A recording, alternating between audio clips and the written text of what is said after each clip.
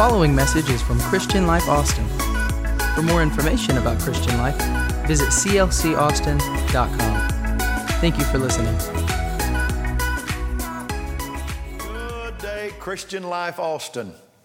And good day, Austin. And good day, all the people that are watching, viewing on whatever platform you're listening or watching on today. You know, it's an honor to come into your homes. It really, really is. This is our seventh Sunday. 7 Sundays we have done this live broadcast, and I am so grateful that you are such attentive people and such respectful people that you'll sit down and you'll listen and you'll worship where you are, because God is not, He's not just in a church. He's not just in a car. He's not just in the atmosphere. He's everywhere. He makes up all time and space, and wherever His name is exalted, there He will be in the midst of His people. So get your kids gathered around you, and let's have church today and see what God has for us. I'm going to talk about miracles today. I'm going to talk about miracles. This is our 7th Sunday since we've started, and I'm going to talk today on the 7th hour. I'm going to speak on the 7th hour. 7 is a wonderful number in the mind of God, and we're going to talk about 7 today. Dr. Richard Halverson used to be the Senate chaplain in the District of Columbia, and prior to being in the Senate, he was a pastor of a church in Bethesda, Maryland for some 23 years. And he believed his most important function was pronouncing the benediction at the end of every service.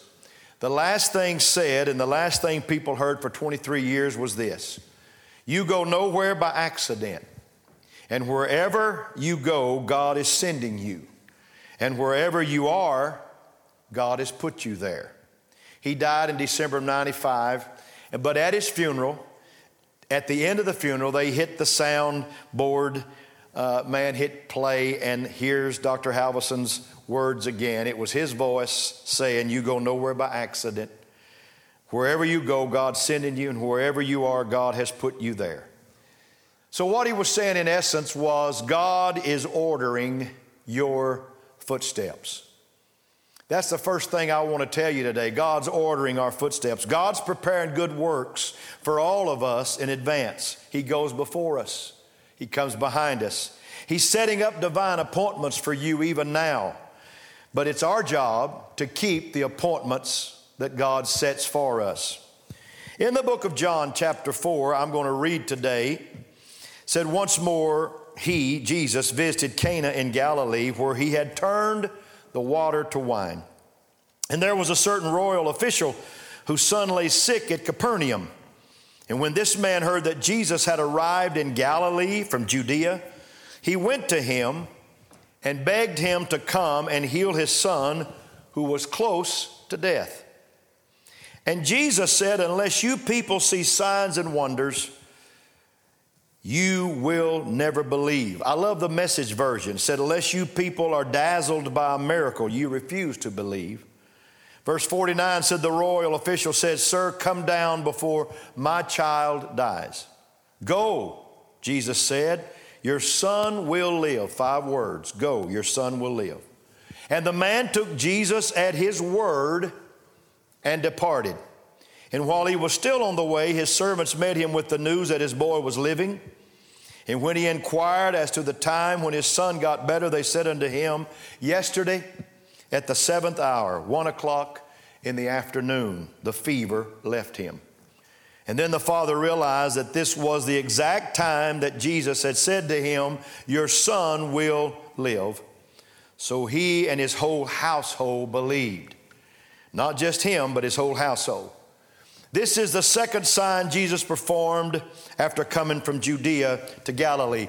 Now, I'm going to set a little background here before I get into this message today. Back in the 16th century, in fact, 1555, in Geneva, Switzerland, a French printer and scholar named Robert Estienne had a bright idea of adding numbers to the Bible to create chapter and verses. So the next time you're quoting verse like John 3:16, you will owe it to Estienne's Bible, the first Bible to help us find an address for what we're looking for in God's Word. I like addresses in my Bible. The Estienne Bible is one of the 2 that President Thomas Jefferson had in his collection. The other Bible is now known as the Jefferson Bible. And it had some unusual characteristics in it. Jefferson appreciated the teaching of Jesus, but he was also a student of enlightenment. And for him, knowledge and reason came first. And many of us today are tempted to believe as Jefferson did. And when you do, however, you lose the mystery and you lose the miracles that God has for you. You can try to reduce God to the logical constraints of your left brain, and you can try to create God in your own image. But when you do, you end up with a God. Yes, you have a God, but he's lowercase g. That looks an awful lot like you. He talks like you. He thinks like you. He acts like you. And he's sort of a mirror image of yourself. In the words of the great speaker A.W. Tozer, he said, what you end up is with a God who can never surprise you, who can never astonish you, who can never overwhelm you, and you can never be transcended by him. And I might add, a God who can never do miracles in your life. That's not the God that I believe in today, folks, on this 26th day of April. And it's not the God of the Bible that I preach about. I believe in a God who is high and exalted. I believe in a God who's omnipotent and omniscient. I believe in a God who exists outside the four dimensions of space, time that he created. I believe in a God who can make and break the laws of nature. I believe in a God of miracles. I believe in a God who can make the sun stand still and can still part rivers. I believe in a God who can create the cosmos with 4 words. Let there be light. And I believe in a God who can turn water into wine. And I believe in a God who can heal a man born blind. And I believe in a God who can raise a man who's been dead for 4 days. I believe that. And I believe in a God who can overcome death and bring the dead to life even now. But let me go back to President Jefferson. February of 1804, Jefferson went to work with a pair of scissors to create an abridged version of the Bible, minus all the miracles. And he included the teachings of Jesus, but he excluded the miracles of Jesus. He deleted the virgin birth. He deleted the resurrection. He deleted the 34 distinct recorded miracles that Jesus did in between the birth and the resurrection. And in the words of historian Edwin Gustad, if a moral lesson was embedded in a miracle, the lesson survived the Jeffersonian scripture, but the miracle died. Even when, if this took careful cutting with scissors. And so Gustad said when Jefferson got into John's gospel, he kept his blade busy. Jefferson's version of the gospel ends with the stone rolled in front of the tomb, not the stone rolled away from the tomb. Jefferson's Bible includes the fact that the cross was there, but Jesus never rose from the dead. And that's hard for some of us to imagine. How can you take a pair of scissors to the sacred text of the holy writ of the Word of God? Part of us says you can't do that, but I'm afraid we do the same thing sometimes. What promises have we stopped claiming in our lives? What miracles are you not believing God for anymore in your existence? When did you take the scissors to the things that you think God just can't do in your life? See, we become cutters and pasters and pickers and choosers. We really do. And what we end up is this. We have a neutered gospel. We have a gospel that does not have power. We have a gospel that does not have a resurrection ability in it. God forgive us. You see, in the first miracle that Jesus performed, the wedding at Cana in Galilee, he controlled the elements. He showed he could control elements. And in the second miracle that we're going to talk about today, he controlled time and space. But in the third miracle, John chapter 5, the man born lame and laid for 38 years at a pool called Bethesda, he could not control the thinking of people. And he cannot make you believe in his power today. So with that as a base, I want to preach to you. I want to share something with you, that there is a God you can still believe in. There's a God that still does the miraculous, and the miraculous is still for the people of God today. He's still a miracle worker. My first point I want to preach today is simply this: Jesus came again to Cana. He went back to the place, folks, of his first miracle. There are times in our lives that we need to revisit the place of that first miracle in our lives. There are some times we just need to get back to Canaan. We have to get back to Cana and see what God has done in our life. We need to make our way back to the first open door that we thought would never open. We need to make our way back to the place and time when the bills got paid and you just can't explain in the natural how it happened. We need to get back to the place and time when the doctor gave you a report and Jesus gave you a second opinion. We need to get back to the time when we were looking for a divorce attorney and God sent his counsel, and the marriage is still safe in the arms of Jesus today. Sometimes you just need to go back to Cana, and that's what Jesus did. Go back to the place where you've experienced a miracle, where God's done something for your life that is undeniable. And when that happens, you need to hit your knees. You need to thank God. You need to allow God to reset and renew the faith in your heart for the miracle that you need in your life, perhaps even now. See, if your name is Lazarus, you need to go back and put flowers on your own grave that you were raised from. If you're Zacchaeus, you need to go back and climb that sycamore tree again and get a better view of Jesus as he passes by. If you are Paul, you need to hop on your horse and ride on the road toward Damascus, to the place where God knocked you off your horse and you got that revelation of the Lord in your life. If you're Simon Peter, you need to get in a boat and row that boat out to the place where you walked on water and you said, this is where it happened. This is where it went down. If you're Elijah, you need to go back to Mount Carmel, where you and the Lord defeated 850 false prophets of Baal. And if you're Moses, you need to go back to the burning bush, to that holy ground. And if you're Jesus, you need to go back to Cana, where it all started. Wait, Pastor Rex, wait. We're talking about Jesus here. Yeah, we are. Listen, I know he's in a category by himself, but facts are facts. See, I don't believe in coincidence. I believe in providence. And I don't believe with God there's any accidents. I believe there's only appointments. And there's something about it, you can't deny his power at the place of one of his miracles.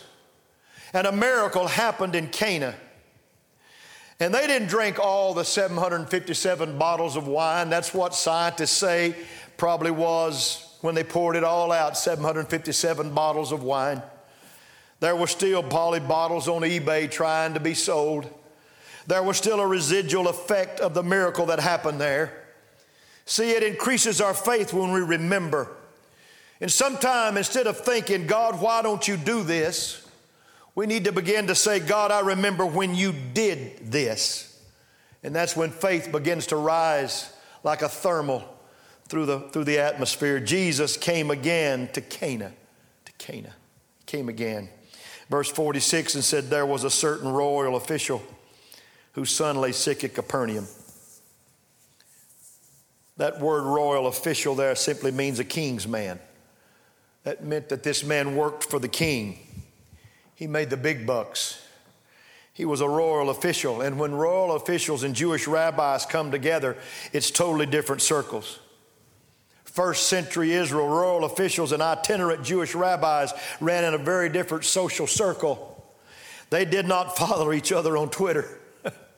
And they did not friend each other on Facebook. They didn't even pin on each other's walls. And they didn't like each other's Instagram. Do you understand? They didn't run together. They didn't eat together. They didn't walk the road together. They didn't dialogue together. and they avoided each other at all cost. But desperate times sometimes called for desperate measures. And sometimes what you think you will never need is just what you might need the most of. See, he came to God when there was trouble in his life. I hate to say this to you, but that's many of our testimonies, is that everything was going good and then things turned south, and I discovered I needed God in my life. Aren't you glad that he's not just a fair weather God? Aren't you glad that he comes in the foul weather? Aren't you glad he can walk on the sea to your boat in the middle of a tempest storm that's raging in your world? See, this royal man's child was at death's door, and this nobleman begged for mercy's door to open. You know, you'll do anything when your child is at death's door. You need to ask Jairus about that. He came all the way from his place to Jesus to get Jesus to raise his 12-year-old daughter. Isn't it interesting that children, though they're not angels, of course my grandkids are, but children are not angels, bring us to a place that even angels would have a hard time getting us to go to. And here's what I want to tell you. When this happened, the authority script is flipped. See, the nobleman had authority, but he recognized a greater authority. And the one with authority is the royal official. He's the king's man. But he recognized something in Jesus of greater authority. Maybe he was in that cacophony of people that said a long time after this meeting, never a man spake like this man. There was something unique about him. He spoke as one who had authority. And when the royal officials come knocking sometime on our door, we have the authority of God walking with us in our hearts. And some think they have what you want. But you know what? If you have Jesus, you have what they need in your life. Because there's an authority that is far greater than any authority that can be given by man. It is the authority of God. And I want you to live in that authority. I want you to walk in that authority. I want you to claim that authority in your life. I want you to understand that God is with us here today. A divine appointment is happening, and it's happening in Cana. In verse 47 said, when this man heard that Jesus had arrived in Galilee from Judea, he went to him. See, Capernaum, folks, is 20 miles from Cana and 700 feet below sea level. And sometimes, faith is measured in miles. Okay, 20 miles of faith, we can say it. In this case, I will suggest that it was 20 miles of faith. It took 20 miles of faith for him to experience this miracle. And here's what I mean by that. You can't earn a miracle. You can't. Sometimes faith requires a walk. The blind man in John 9 was touched by the temple, or touched at the temple. And he had to walk to the outside of the gate of Jerusalem, to the pool of Siloam, to get his healing from his blindness. Are you willing to walk to get a miracle in your life? Are you willing to get up and go after your miracle? Come on, the Israelites had to circle Jericho 7 times on the 7th day for the walls to fall. Naaman had to dip in the muddy Jordan River 7 times to get healed from his leprosy. And Elijah had to pray for rain 7 times on top of Mount Carmel. It's not like 7 is a magic number, but sometimes you have to do the natural so God can do the supernatural. It's a good way to look at it. In fact, I'm going to say it this way. You need to pray like it depends on God and work like it depends on you. Hallelujah. Here's my point. Your effort won't make miracles happen, but your lack of effort can keep them from happening. And if the royal official had stayed in Capernaum 20 miles away, he would have missed the miracle. Don't wait for the miracle to come to you. Go get your miracle today. Position yourself for the miraculous to happen in your life. Hallelujah. Dallas Willard said, grace is not opposed to effort, but grace is opposed to earning. He said, earning is an attitude. Effort is an action. And you can't earn this, but you can give God an effort and God will show you that He'll bless that effort. Are you willing to walk to Cana? That's the question. The royal official said, sir, come down before my child dies. Here's the second thing I want to bring to your reference today. He limited Jesus' power to His local presence. He limited Him. He said, I know you can do something here. I know you can, if I bring you home, you can do it there, but it's 20 miles from here. He believed Jesus could. He just didn't believe at a distance of 20 miles, the latitude and the longitude, that it would work that distance. He didn't understand that the word of the Lord could operate apart from the Lord's physical presence. If you've got a promise, you have enough. I love the story in Ezra chapter 6 when Zerubbabel's temple was being built. And the Bible said when they laid the foundation of the temple, they rejoiced. They danced on the foundation. Listen, if Jesus gives you 5 words, go, your son will be healed. Your son is healed. Go, your son is healed. 5 words. If He gives you 5 words, can you rejoice on that? Can you shout on that foundation? Go, Jesus said, your son will live. And the man took Jesus at His word and departed. The man said, in essence, if you tell me that, Jesus, I'm going to trust that. You know, you need to trust the word of Jesus. I read a story about a man crossing the desert back in the days of the pioneers, and he ran out of water. He was dying of thirst and came upon a water pump near an abandoned shack. And there was no water to prime the pump, but he noticed there was a jug of water with a note attached. The note said, there's just enough water in this jug to prime the pump, but not if you drink any of it first. This well has never gone dry, even in the worst of times. Pour the water on the top of the pump and pump the handle quickly, and you'll have all the water you can drink.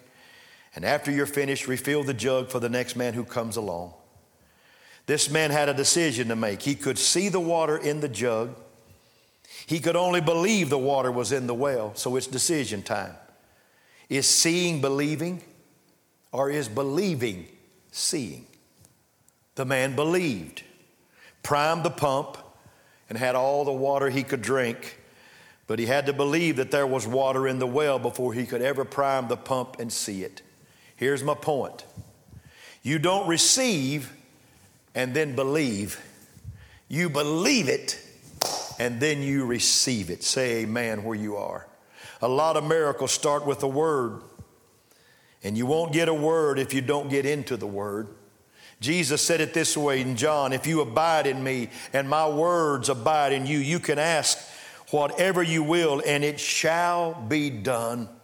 What He's saying is don't seek miracles, seek Jesus. Seek Jesus. You see, Jesus was the living Word, and when you get into His Word, it becomes alive because the Word was made flesh and dwelt among us, and He's still dwelling among us right now. That word abide means it's a present imperative verb, indicates continual action. He is the Word. Jesus is the Word. He's the Word made flesh, and when we're in the Word of God, He can begin to quicken it, but you have to abide in it. That word abide has 5 interpretations. It means to stay overnight, hang on for your healing. It means to hold fast like Jacob, don't let it go till He blesses you. It means to stand still and see the salvation of the Lord. It means to tarry like the disciples did in the upper room. And it means to move yourself in the direction of Jesus Christ in your life. Stay overnight, hold fast, stand still, tarry, be moved. The man believed Jesus, and he took him at his word. And then he checked his sundial. Evidently, he had marked the sundial, because when he met his servants coming the other way, he asked them, what time did my son get well? When they told him the son was alive. And they replied, yesterday, the 7th hour. Wow. And my third and concluding point today is simply this: the 7th hour. Mark the moment. Mark it. Mark the moment. The seventh hour needs to be marked in your life. I need to mark the moment of miracles in my life. I received Jesus when I was a 9-year-old boy in Levelland, Texas. And many years later, I went back to the old church, and a new church had been built in its place, and the altar where I found Jesus was put in the back. It was a part of a prayer room now. And I asked where that altar was, and I went and knelt down at that altar, and I renewed my commitment to Jesus Christ. I marked the spot of where Jesus saved my soul. I remember back in 2015, my middle girl, Patty and our middle daughter, was healed during a pregnancy right here in this church. It was May of 2015, and we found out that Cassidy was pregnant with another baby. We didn't know what the baby's sex was going to be. They chose not to find out. Come to find out it was another beautiful little girl. We named her Ellery Joy. Pure excitement, pure joy. But there was complications with Cassidy in 2015. That was in May. So fast forward 1 month to June of 15, and Cassidy goes to the doctor and finds out that it's pretty serious complications. They call it placenta previa. You folks know what that is. And after losing one baby, they had lost, and you hear complications again, your mind begins to race. And you begin to question and wonder. But we had a month-long stretch of miracles at the church during that time. In fact, we called it Miracle Month. We called it Miracle Month. Now fast forward 1 more month to July of 2015, and everything from financial miracles to the sick being healed to babies who were literally dead in the womb only to have their heartbeat resume, 2 of them in the matter of 1 week. It was that kind of miraculous things happening at the church. It was an awesome thing, and we just kind of looked at the sundial and said, wow, we're having a great month. It was the week of the 17th, and we prayed for Cassidy. Because everybody else was getting a miracle, I said, God, my family needs a miracle. And Cassidy was healed. And she went back to the doctor that week, and the doctor said, whatever you did, it worked. And Ellery is a beautiful story. A beautiful baby girl that turned 4 in January on the 11th this year. And she's doing well and very healthy. God gave Pastor Brad, though, a promise on July the 12th. That was a Sunday. I'll never forget this. It was the week before God healed his wife. It was Sunday the 12th. And during worship service, he felt God come and whisper to him. And God said, she will be healed. And Brad marked the miracle. He hadn't seen the results yet, but he had a promise. And all you need from God is a promise. Everyone needs a 7th hour in your life. Everyone needs God's word to speak to you and to talk to you and to tell you it's going to be all right. You never know when it will happen, but we have to mark it so we can come back to it again and again. You're not listening to this by accident this weekend. You're listening today by divine appointment. I don't know what you need in your life today, what you have petitioned God for today, how you got to this point in your life, or who invited you to a miracle watch party today at a particular house. Could it be that this day, that you look back on it and say Sunday, April 26th, at a particular hour was the day the miracle began for me? Pastor, I'm going to claim this as my 7th hour. I'm going to claim it as my time. It's my time. We need a faith that can conceive the invisible. We need a faith that can believe the incredible. We need a faith that can receive the impossible. In Jesus' name, receive that faith in your home. In Jesus' name, take that faith. And if you need a miracle right now, lift your hands where you are. And I declare a miracle in your home today, right now. In Jesus' name, I declare a miracle in your house. I declare a 7th hour in your house right now. I declare a word spoken to you. Go, your son is healed. I declare it, I speak it, your marriage is healed. Your job is there. This coronavirus is going to be behind us. Speak it in the name of the Lord and let God ratify what you believe when you accepted His word at face value. In the name of Jesus today, do your work in this house and do your work in every house that's listening via the internet or whatever platform they're listening to. Do a work in the lives of families today. In Jesus' name, I declare it in your home today. God bless. We'll see you Wednesday in the name of the Lord. Be blessed.